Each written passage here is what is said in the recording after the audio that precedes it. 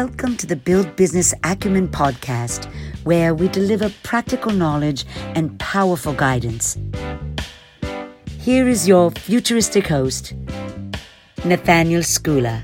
Exciting episode today with a gentleman that I met on a roundabout. His name is Stephen Payne, and he was riding a penny farthing bicycle, and he's got some amazingly interesting stories because he's actually done some really quite amazing things over the past few years. And yeah, I think it should be quite an interesting episode, this one. It's lovely to have you on the podcast, Steve. Thanks very much. So I've heard you described as a gentleman adventurer. Why is that? Well, I'm a member of the CHAP Society, which is a society for eccentric Englishmen.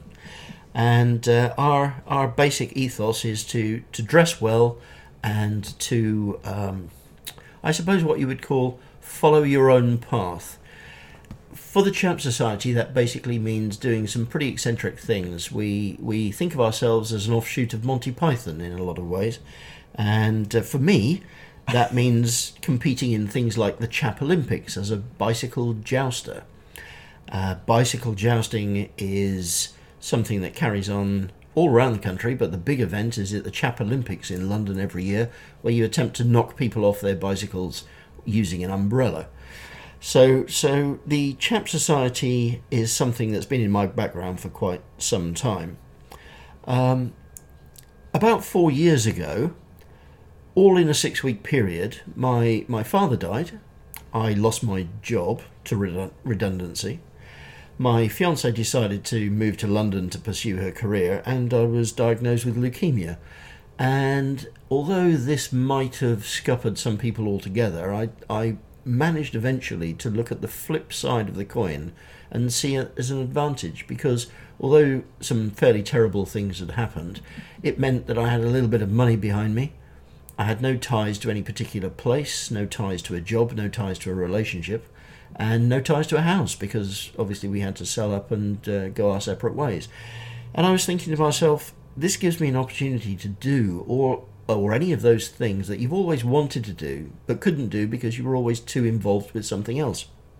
So I began to think about some crazy adventures that I'd fantasized about for a number of years. And I started off with a medieval pilgrimage to Canterbury, dressed in authentically researched medieval clothing, circa about 1400, time of Chaucer. And I walked to Canterbury in January, sleeping rough in the trees and the bushes along the way, meeting people, having a great time, and trying to use the medieval pilgrimage in the same way that they would have done in the Middle Ages, as a way of getting your head together, deciding what direction your life wants to go in, and trying to turn what was, after all, a fairly disastrous period into something that I could count as an advantage. And that's what I did. I began to do these crazy adventures, much in the way of Monty Python and your stereotypical English eccentric. Superb. That's really interesting. So, what made you cross the Alps on a space hopper, and how did you think of it? I mean, hold on. Before I carry on, a space hopper is one of these child's toys, right? With ears that you bounce on. Yeah, basically it's a large, thick balloon with a couple of ears on the top, and children sit on them and they bounce along. So in England or in Britain they're called space hoppers. Other parts of the world they're called things like hippity hops. But yeah, basically you sit on this large ball and you grab hold of the ears and you bounce up and down on it. The reason I decided to cross the Alps on that really came from my first trip, the trip to Canterbury. I was walking through Winchester early on in what turned out to be about 150, 200 mile journey, and I bumped into a homeless man. He came rushing up to me. This was on day 3 or day 4 of what turned out to be a 3-week journey. He came rushing up to me with a pasty, and he bought me a pasty. Hold on. For the American people out there and Canadians, a pasty fast food. Yeah, but it's not fast food. It's a traditional Cornish pasty. Is a traditional Pastry case. It's a pastry case filled with meat and potatoes. Or you can basically. get cheese. Yeah, you can get all sorts of things these days. Yeah. A fella ran up to me and he said, "I've seen your write up in the Independent newspaper." He said, "And I bought you this pasty." Now I didn't know this fella. I'd never met him before. And when I asked him how much money he had, he only had about £3.60 in his pocket.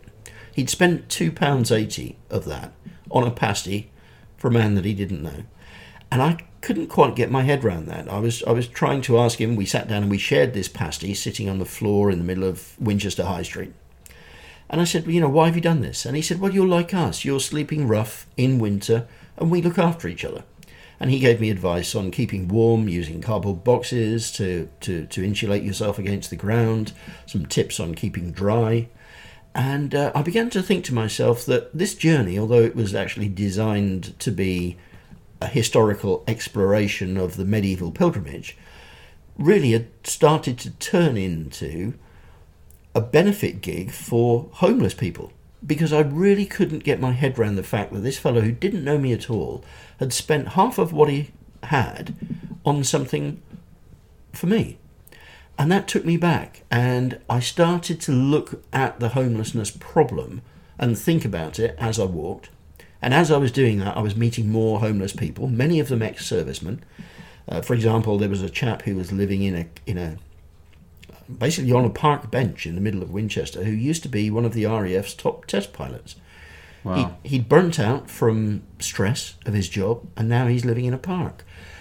And I began to see homelessness in a different way, not just as the typical way that many people would perhaps see it, as a bunch of people who have obviously had a hard time, some of which was their own fault, through perhaps addiction to various things. But basically an issue that many people will look away from. And I began to see the people behind the problem. And the more I looked, the more I found out. And the whole trip then became a way of raising awareness about homelessness. I was blogging every day on Facebook as I went on my journey to Canterbury. And even when I got to Canterbury, met the Archbishop and... Because sorry to stop you, you wrote to the Pope, didn't you, and the Archbishop? Yes, that's right, yeah. To get permission to sleep in churches along the way, is that correct? Yeah, well, nobody had done this since the Middle Ages, so I didn't know quite how cold I was going to be walking a couple of 100 miles in medieval clothing, and I thought, if it's pouring with rain or if it snows, I might need to take shelter somewhere. Right. The typical place as a medieval pilgrim that you would take shelter would be a church. So I thought to myself, okay, we'll write to the Pope, we'll write to the Archbishop, and basically if they give me permission to stop in a church, then no local vicar's going to have a problem with that. The Pope wrote back almost straight away. I got a letter about 2 weeks later from the Vatican, which was quite something. The Archbishop took a little bit longer to come back, but they both said, "Yeah, okay, we'll support this, and we'll give you permission to sleep in church property if that's what you need to do." By the time I got to Canterbury, I had significantly more people following me than when I'd started. When I started, I'd only just opened a Facebook account, and I had, I think, 12 people following me. Right. Probably just to find out whether I'd frozen to death yet. When I got to Canterbury, I'd had over 182,000 comments. Yeah. From people all over the world, and it was getting to the point where I just couldn't manage that. And I began to see that actually there were a lot of people interested in this crazy adventure idea, and a lot of those people were interested in the homeless situation, or at least hadn't really considered the homeless situation and were interested in what I was finding out about it. Yeah.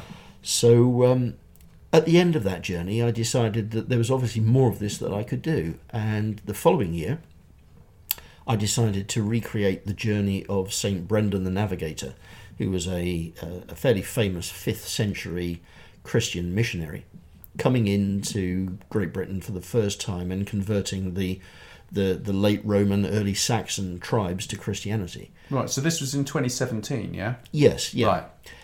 Now, St. Brendan was known as the Navigator because he travelled pretty much everywhere by boat, and I did the same thing. So my first pilgrimage was walking. My second one was actually sailing across Wales in a coracle, which is a small, round, wickerwork boat about 2.5, 3 feet across. And I found out exactly the same things that I'd found out on that first walk. I was bumping into people who were asking me what I was doing. Why is this man carrying a boat on his back, sailing down rivers, crossing maybe 250 miles of territory, dressed in what to most people would look like something out of Star Wars, an Obi-Wan Kenobi costume, but was actually an early medieval outfit that I'd made from wool, and using it at the same time to raise awareness for homelessness, and it kind of caught on. So last year, having run out of ideas for medieval pilgrimages, I decided that I needed to do something else, and I was in my hometown of Chichester one day and had made contact with a homeless chap, and we were sat in a pub having a steak and kidney pie and chips, and I asked him, what's it like in Chichester being homeless? Chichester's a fairly well-to-do area. Yeah. And he stopped for a moment and he thought about it, and he said, you know what? He said, it's like... And he shook his head and he said, it's like crossing the Alps on a space hopper. He said, it's a completely ridiculous thing that you never think you're going to have to do. But one day you wake up and there it is right in front of you, and you've just got to get on with it. And he said, and that's what homelessness is. It's a completely ridiculous way to live. It's dirty, it's uncomfortable, it's cold, and above all, it's undignified. But one day, through no fault of your own, you wake up and there it is, right in front of you. You just got to get on with it. And I thought, brilliant. That's what I'm going to do. I'm going to cross the Alps on a space hopper. Wow. Yeah, and that was how many miles did you travel on one of those? It's 122 kilometres, so about 80 miles. And you did training, right, to manage that. You went up. Oh yeah. You went up and trained for quite a long time, didn't you? Yeah, you can't just jump on a space hopper and bounce off into the distance. I'd probably fall off, to be fair. Yeah, I spent 8 months training on the South Downs Way and occasional trips to Wales, and I soon found out that space hoppers really don't work very well on the snow, so I knew this was going to be a summer trip for once, and not one in the middle of winter. Right. I've now got thighs like the Incredible Hulk. I mean, I'm 55, so this kind of training was very hard work for me. Oh yeah, it's extreme. That's extreme training. Yeah. Well, transalpine bouncing never really caught on because it's just a completely stupid way of doing things. But of course, that's what this homeless chap in Chichester said. It's a completely ridiculous thing until you're faced with it, and you just have to get on with it. Yeah. Yeah. So I chose a route that went over something called the Col de l'Ortore Pass, which is about 7,000 feet up. Wow. From Bardonnecchia in Italy to Grenoble in France, and became the first person to cross the Alps on a space hopper. Phenomenal. So on your journeys, do you raise money on these trips? And if so, for which charity? I don't raise money directly. What I discovered in my own reading about medieval charity and the way that things happened back in the 13, 14, 1500s is that it was everybody's Christian duty, basically, to look after those who were in trouble. Right. The medieval homeless problem was something that it was the church's responsibility to manage. Now, from a relatively uninformed point of view, we looked after people in the Middle Ages better than we do today, people who are homeless. Yeah. Today, you can actually be destitute. You can die on the streets. You can freeze to death in the winter, die of hypothermia. In the Middle Ages, it would be everybody's duty to make sure that didn't happen. Whether you applied for sanctuary in a church, or whether you turned up at an abbey, or whether you just went to the local town authorities, you were guaranteed to be looked after. Unless you were an outlaw and you were actively robbing people on the highway, there was a sense of social responsibility in the Middle Ages that often there isn't today. Right. So I don't advocate donating money to charity. What I try to do is I try to say to people, the best idea is to actually go out and find somebody who's homeless, whether you do that deliberately or whether you just come across them in the street, and you try to help them one-to-one, because not only then does all the money that you're going to give, however small that amount might be, all that money goes directly to the person affected, but it also means that you've got to make a social contact with them. You've got to talk to them. And one of the worst things about being homeless, and this has been said to me by many homeless people, is the social isolation. People will look the other way. They'll cross the street to avoid you. They'll drop some money in your hat if you're lucky, but they often won't stop. And one homeless chap said to me when I stopped and talked to him that I was the first person that had talked to him in 2 weeks. He'd been sat there for 2 weeks and he'd not had a conversation with anybody. And that was the worst part of the situation that he was in. Nobody said hello. Nobody passed the time of the day. He said, I could have been mute as far as anybody knew because people just walked past, occasionally dropped me some money.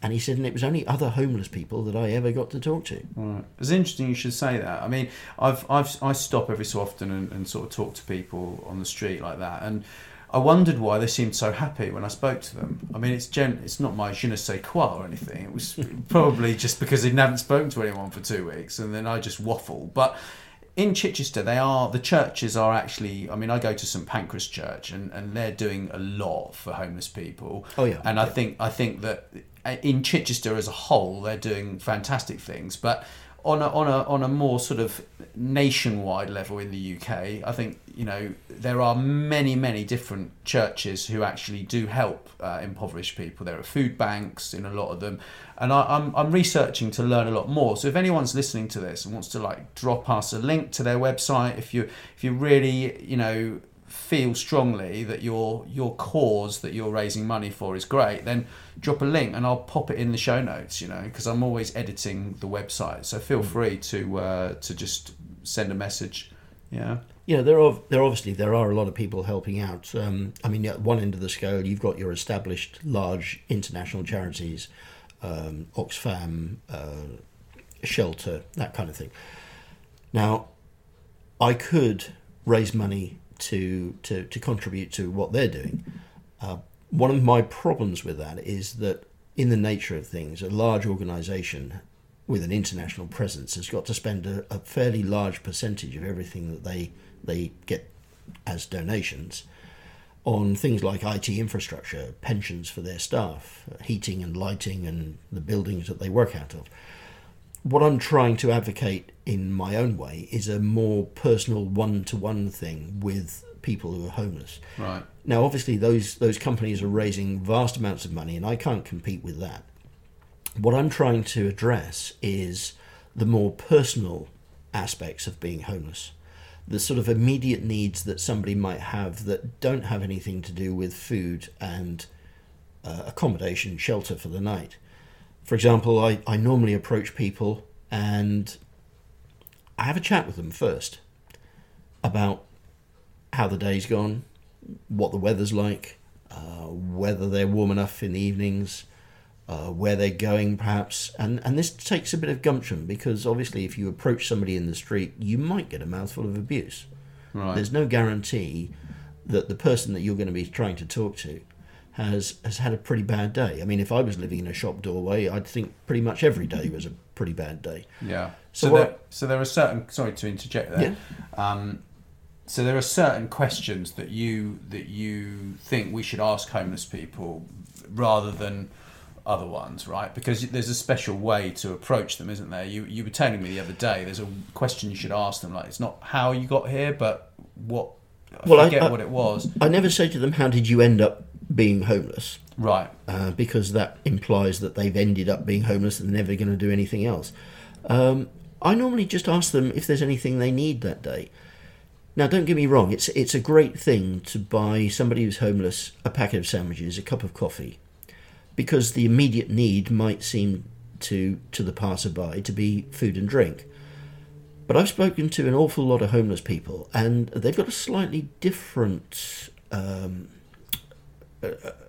view on it. For example, one chap said to me one morning when I said, do you need anything today? And he said, actually, do you mind buying me a packet of toilet rolls? It's not a need that most people would even consider, but public toilets, even if they open fairly early, have often not got any loo roll. Right. And that's a situation which is not one that anybody really needs to be in. You know, a lot of homeless people will need to move out of shop doorways about 7 o'clock because there are people coming along and opening up the building. And if you really need to go at that time in the morning and there's no loo roll in the public toilet, then what do you do? Another chap said to me, do you mind buying me a toothbrush and a tube of toothpaste? Because he hadn't cleaned his teeth for 2 weeks. Now, I've done camping trips where I haven't cleaned my teeth for 2 days and I felt pretty rotten. Yeah. Imagine what it's like after 2 weeks. These are the kinds of needs that people have that probably wouldn't occur to the hundreds of people passing them in the street every day. It's great to buy somebody a chicken salad sandwich and to go up and give it to them. But have you ever considered the fact that that person might be vegetarian? Or, as one guy said to me, he said, I've got irritable bowel syndrome. At the end of the day, I've often got 10, 15 packets of sandwiches and I can't eat any of them because nobody's actually asked me what I want. They've come along and they've very generously spent their money on something, but unbeknownst to them, I can't eat it. So that's why I say, perhaps say to someone, you know, what do you want? This guy said to me, it would be great if somebody did that, because I'd say, could you get me some rice, or could you get me a salad bowl from the local shop? Or another fellow said to me, I don't actually like coffee. He said, no, I get people all day buying me coffee, and I always sit next to a little grating, a drain. And he said, no, I have to pour it away. He said, because I can't drink coffee. Right. So what I'm saying is, try to get to know the person if you can. It's difficult in a couple of minutes when you're busy and you're on the way somewhere. But always think of the fact that, you know, you might be buying a sandwich for the person who's gluten intolerant and can't eat it. It's much better to say to them, is there anything you need today? Right. And of course there's the danger they're going to say, yeah, I need a house, I need somewhere to live, I need something big. But it could be something as simple as a toothbrush. Yeah. I mean, I saw you the other day. I bumped into this chat with you when we were having a coffee discussing this episode, and you bought him some boots, you know, and he looked so happy. I mean, you said that he had a leaky boot, and you went in and bought some from Blacks, right? Blacks is a camping shop we have in the UK, so big shout out to Blacks. We really appreciate the help, and we'd appreciate it if you share this episode as well, of course. Yeah, I mean, I said to him, you know, do you need anything today? And he said, well, I could do with a pair of waterproof socks. And I said, well, what's up? Do your boots leak? And he showed me the boots that he had on, and there was a huge hole in the bottom of one of them. And I said, well, yeah, I was lucky enough that some of the things I've done, I have actually raised some money, and I did have a small fund, and we went round to Blacks and we bought him a pair of camping boots, which should last him 2 or 3 years. But that's what you get if you ask somebody what they need, rather than another packet of sandwiches which they perhaps can't eat. So yeah. Or you don't give anything at all because you're frightened they're going to spend it on drink, because that's another conversation to you know, probably best not have right now. But I mean, I think I've been sort of helping this company in Oxford to launch this QR code reader, which will enable people on the streets to actually have a bank account linked to donations. And they've launched this in Oxford. It was on the BBC, I think, last year. And I'm actually going to be doing an interview fairly soon with the founder of that. I think he's an Oxford University student or graduate. And that is launching in Chichester fairly soon. So that's going to be a really great thing. So it's a bit like The Big Issue without buying a rubbish magazine. Sorry, guys, but your magazine's rubbish. And you know, I came up with a brilliant idea the other day. Why don't you just go to Vogue and go to Gentleman's magazines, you know, all of these great magazines that are out there, right? If you approach them and said, guys, give us a page for our new episode, they would do that for you, no problem. And then your sales would go through the roof. But instead, you're just producing this shabby magazine that you've been doing for years. I'm sorry, but someone has to say that. And I know you've got an experience with that as well, Stephen, because you popped in and told them face to face. Yeah, well, I've bought many issues of The Big Issue. Me too. Many copies of it. I can't remember a single time where I actually thought that was worth reading. Yeah. Well, I don't know. I mean, I read a few paragraphs about a year ago, 6 months ago, and I thought, well, 2 or 3 of them out of the thing were okay, but I really had to force myself to sort of read it, you know. Yeah. It's unless homelessness is your particular cause, or you're working in that kind of environment, then The Big Issue doesn't strike me as something that you would buy for an entertaining read. It's unfortunate because the concept is Yeah. brilliant. The concept, Yeah. it just needs bringing into the century, right? I mean, Yeah, it's a difficult thing to say because obviously you're sort of criticising somebody else's product. I don't like doing it, but I think someone needs to raise awareness that it needs to be better. Most people I've spoken to say they'll quite happily buy a copy of The Big Issue, but they'll never actually read it. It generally goes straight in the bin, and Yeah. I think there's an opportunity wasted there. So do I. I think it could be. They could charge £5. People would buy it. £5. It'd be a better copy as well. It does have many stories of people who have been homeless and how they've managed to get out of that situation and all the help and the support that they need. But I think most people, I wouldn't be far wrong, I think, if I said that most people who buy a copy of The Big Issue are not buying it because they want to find out more about homelessness as an issue. Yeah. They're quite prepared to buy a copy of it, but what they do need is they need something inside that actually captures their imagination or their attention in some way. I agree. So they're getting value for money for the £3 that it costs. Exactly. But I do like the concept of it, and I know them bringing in some sort of, I think it's like a cashless payment system and stuff like that. But at the end of the day, if you can do that with this QR code reader that's coming along, everyone's phones, the newer ones, have actually got that installed already on those new phones, yeah? So people can pay monthly, they can support this thing, and then actually the care worker can, like what we're doing in Chichester, can actually dish out the money to things which they really need, as opposed to them getting it in cash and wasting it, or in fact not getting it in cash, because a lot of them are not going to get it because people don't give it anymore. Yeah, I think the strongest aspect of that is the fact that the money that they do get, however much it is managed for them by somebody who's working on their behalf voluntarily. Yeah. So, for example, a social services care worker or the local vicar will actually control the account. After all, many people get into a situation where they become homeless for the pure and simple reason is that they're not very good at managing their money.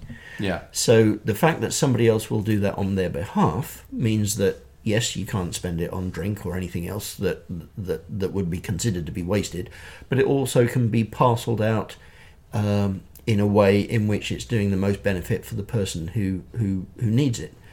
And although generally research tends to show that about 65, maybe 70% of homeless people aren't homeless because they're on drink or drugs, they're there because of other reasons.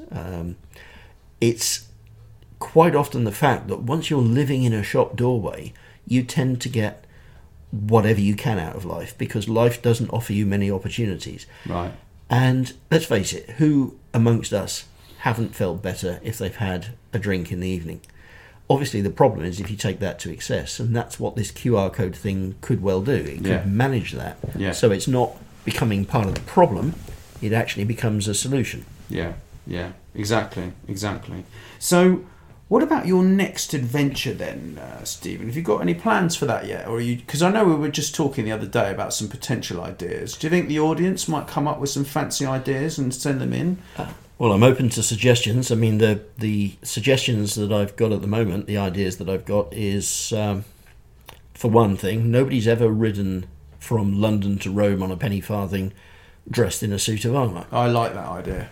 Okay, it's going to be difficult, it's going to be hot and sweaty, it's going to be fairly perilous, but I think once it's achieved, that could be something that I can proudly say that I was a first. Wow. So are you going to carry a sword with that, or are you just wearing the armour? I think just the armour. I think Really? the complications of carrying any kind of medieval weapon across maybe 3 or 4 different European countries I don't think they mind. might be a little bit tricky. Yeah. No. But riding Okay. to Rome on a penny farthing in a suit of armour could be one way to go. I've also, considering that most of these adventures involve a different way of travel. The first one was walking on a pilgrimage. The second one was sailing in a coracle. The third one was on a space hopper. I was thinking maybe underwater. There is a wreck at the bottom of the Hamble River near Southampton in the UK. The wreck of Henry V's flagship, the Grace Dieu. Now, that's never been raised. It's still there on the bed of the river. And I thought, of exploring that wreck in a medieval submarine made out of a waterproofed barrel. Something that they used to actually do occasionally in the Middle Ages, which was basically just to jump overboard in a barrel and sink to the bottom of the river. And I think I could do that. One end of the barrel is left open, so you're basically wearing a very large wooden barrel-shaped helmet. And you sink down to the bottom of the river, you take a deep breath, you get out and have a look round, then you duck back into the barrel to take your next breath. I'd have about 4 minutes of air inside the barrel, and I think I could probably take a couple of photos with a waterproof camera in that time. If I did it in medieval costume, it would be even more authentic. It's not a bad idea, actually. Some friends of mine have got a distillery down near there. They just opened one, and it's based You're saying on... I've got to be drunk to do it? Well, they would probably give you a drink afterwards, I would think. But they've got a distillery. They've got the barrels. Yeah. No, it's on English heritage land, actually. They're just about to put some sort of a bar in there and all sorts of stuff. They're making rum, so it would fit with the theme, I would think. Actually, yeah. The other plan is. Exactly 1,000 years ago, a chap called Aylmer of Malmesbury, a man that probably nobody has ever heard of, became the first Englishman to fly. He climbed to the top of Malmesbury Abbey Tower, about 80 foot up, with a pair of leather and wickerwork wings that he'd made, and he jumped off.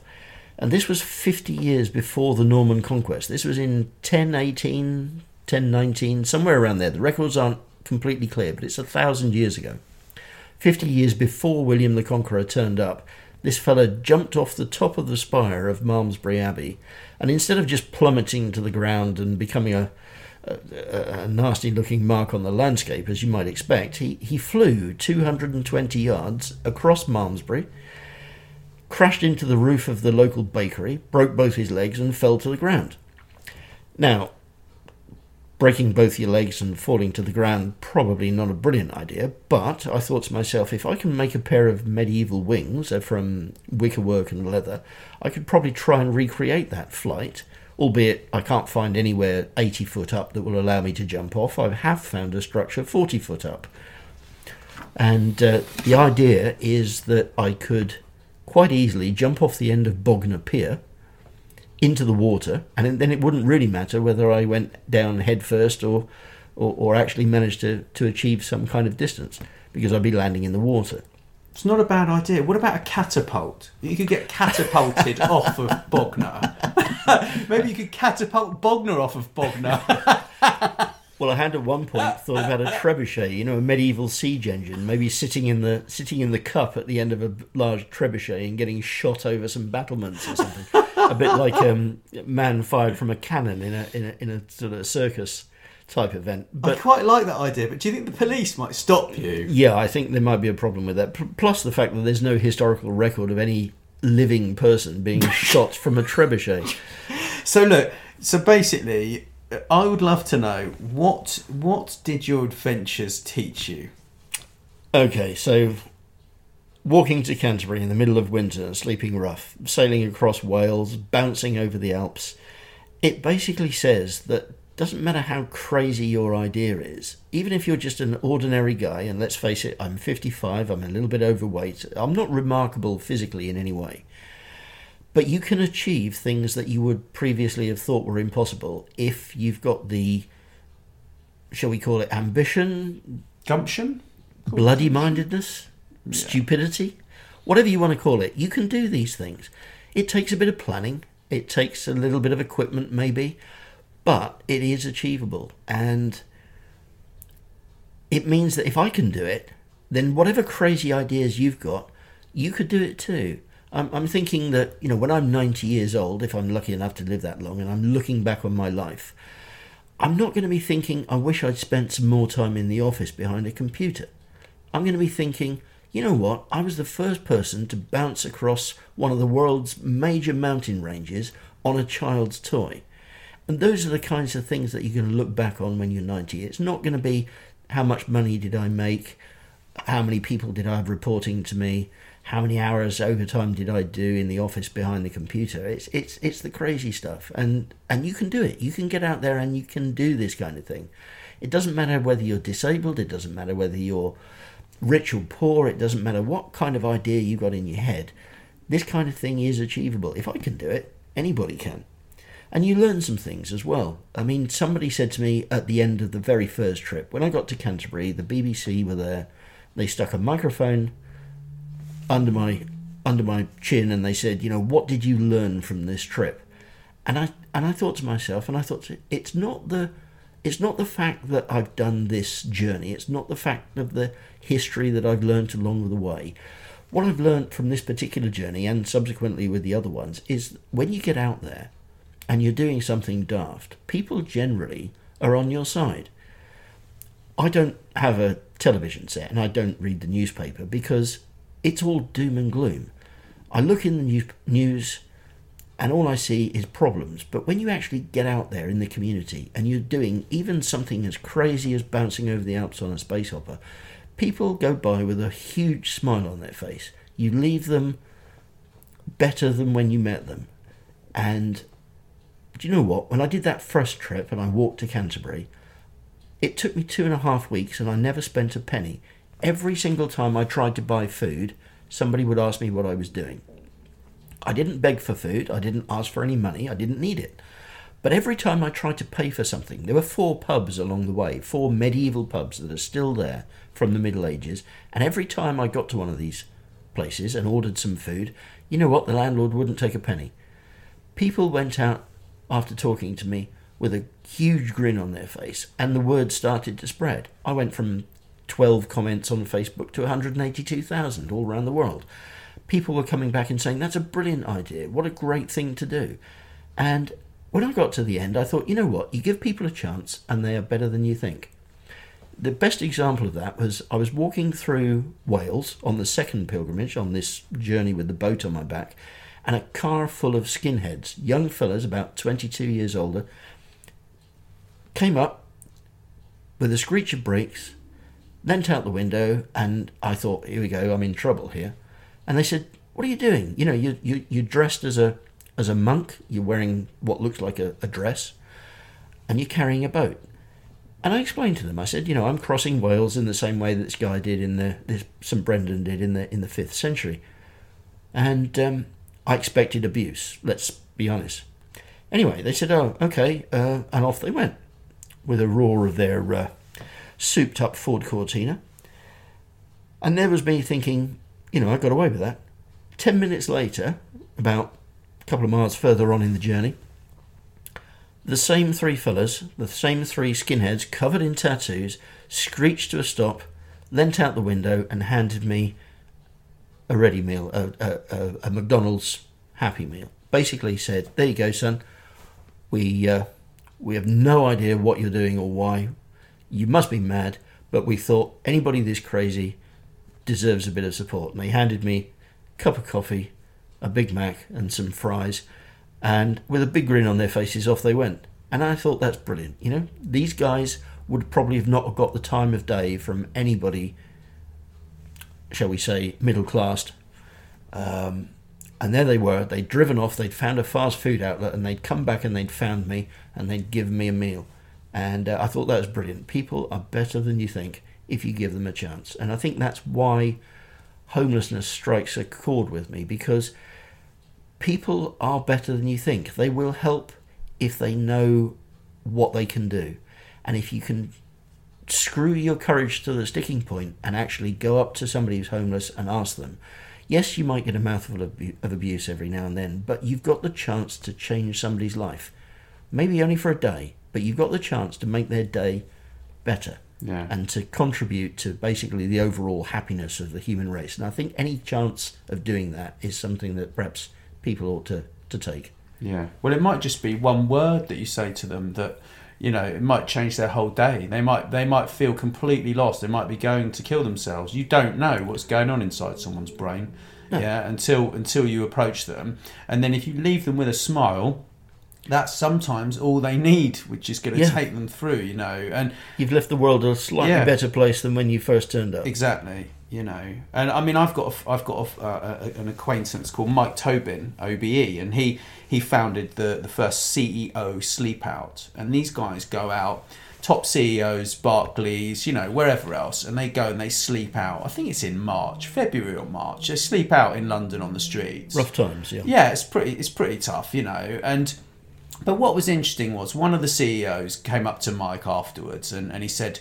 Mike, I really understand what it feels like to be homeless, yeah. And Mike just sort of looked at him and he said, well, actually, you don't really, because you knew when it was going to end, yeah. And these people, they don't know when it's going to end, yeah. No.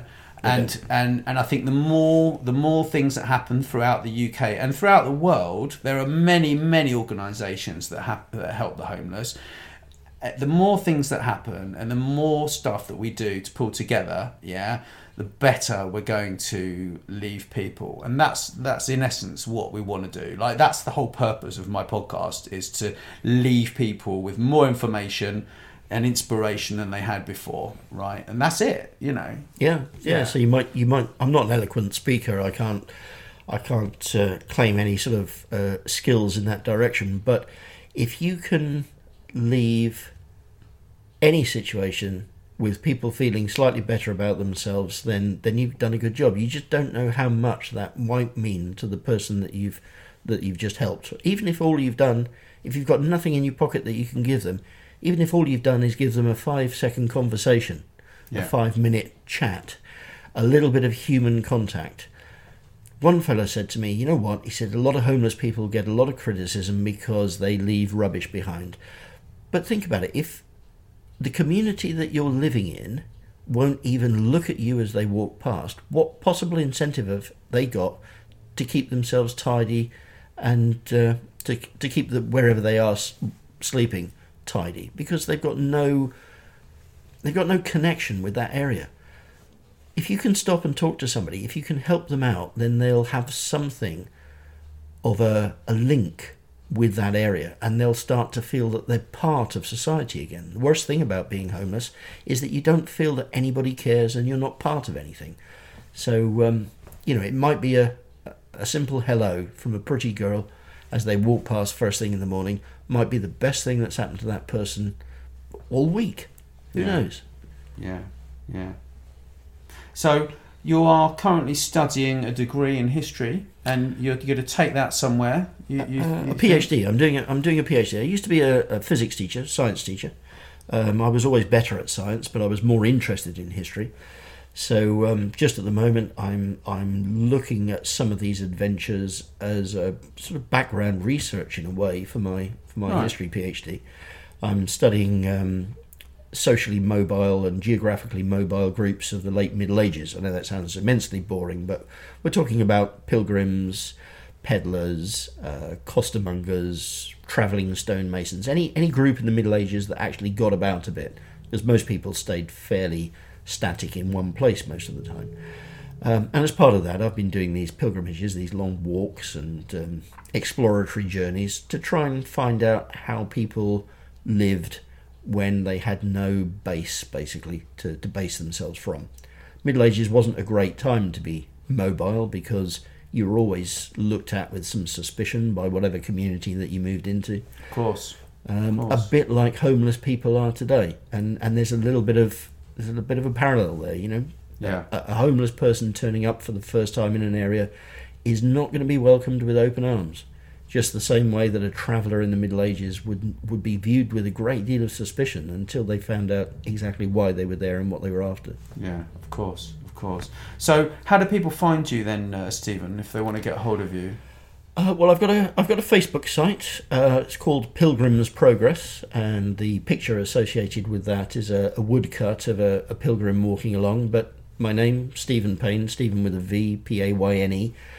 My personal page. People are welcome to friend me there and see what I'm doing. Crazy adventures are coming to mind all the time. So I've mentioned a few of them, but it could be something completely different. If you've got an idea, if you think nobody's ever done this before, give me a shout and maybe I'll give it a go. Fantastic. Well, thank you so much for your time, and thanks to everyone for listening. Really appreciate it. iTunes or wherever you listen, really appreciate that very much so. Thanks so much for listening. Please subscribe, and wherever you prefer, share with your friends. And if you enjoyed the show, drop us a review on iTunes or wherever you listen.